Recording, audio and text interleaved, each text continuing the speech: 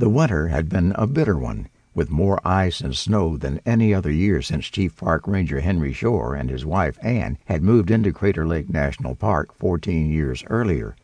Harsher even than the year before, which itself had been record-breaking. Thanksgiving and Christmas, bare of material gifts but full of camaraderie and thrown-together meals, were almost happy times, because no one had seen a dinosaur in months, and it was hard for any of them to believe they still existed beyond the strong walls of their sanctuary ranger headquarters. For a while they lived in ignorant bliss, as life felt almost normal again, except for all of them living locked up in a barracks-like settlement. Some of the residents began to hope the war was over, but Henry knew better.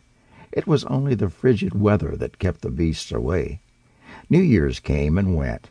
People talked and visited among themselves, played guitar with Stephen or card games with each other, read books or their Kindles, and prepared, just in case the dinosaurs rematerialized.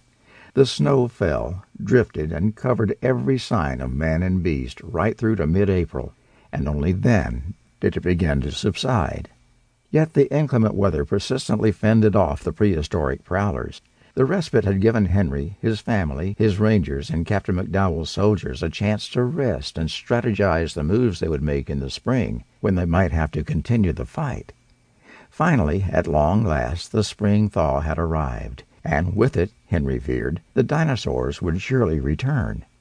When the snow had melted enough during a winter's lull for patrols to resume, Henry and his son-in-law, paleontologist Dr. Justin Malton, along with some of Captain Sherman McDowell's soldiers, once again ventured out into the park with their M1A2 Abrams battle tanks to flush the remaining monsters out and exterminate them. At first they found none. They journeyed across the park's lands, into the backwoods, over hills, into the valleys, and up to the crater's rim. They scanned the lake with high-powered binoculars. The soldiers threw a decayed deer carcass they'd found earlier out in the woods over the rim and watched it splash into the lake 1,000 feet below. No sea monsters rose to devour it. It sank into the icy water and disappeared. Wherever they toured, there were no signs of dinosaurs, not a cry, not a glimpse of claw, fang, or tail. As the days went by, the snow and ice slowly began to melt. The temperature rose in tiny increments each day. "It could be it's too cold yet for them. They're still hiding out somewhere," Justin remarked to Henry one morning as the scientists stood feet away from their tank and gazed out over the caldera. The water was rimmed in ice, and the color wasn't the usual brilliant blue, but a pale imitation, reflecting the overcast and cloudy skies. Patches of snow and ice clung to the hard ground around the rim itself. Justin believed, as Henry did, there might be more snow coming. There was that frosty smell in the air. Justin was dressed in borrowed army fatigues, one of his baseball caps covering his long hair. The faint sunlight glinted off his gold-rimmed glasses. "Though they are warm-blooded, they don't like the cold any better than we do." Henry nodded. "Maybe."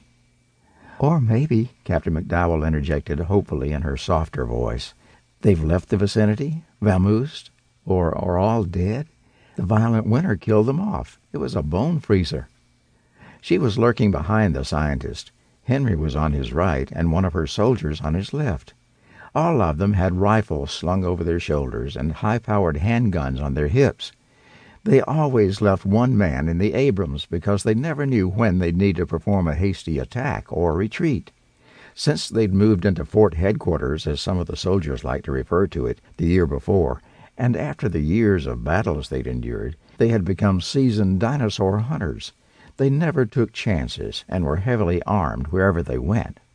"I wouldn't bet on that," Justin replied. "They're out there all right. I feel it. They're skulking in caves or snug in their nests, waiting for the weather to get a tad warmer. There were too many of them left after the final siege last fall for that not to be the case.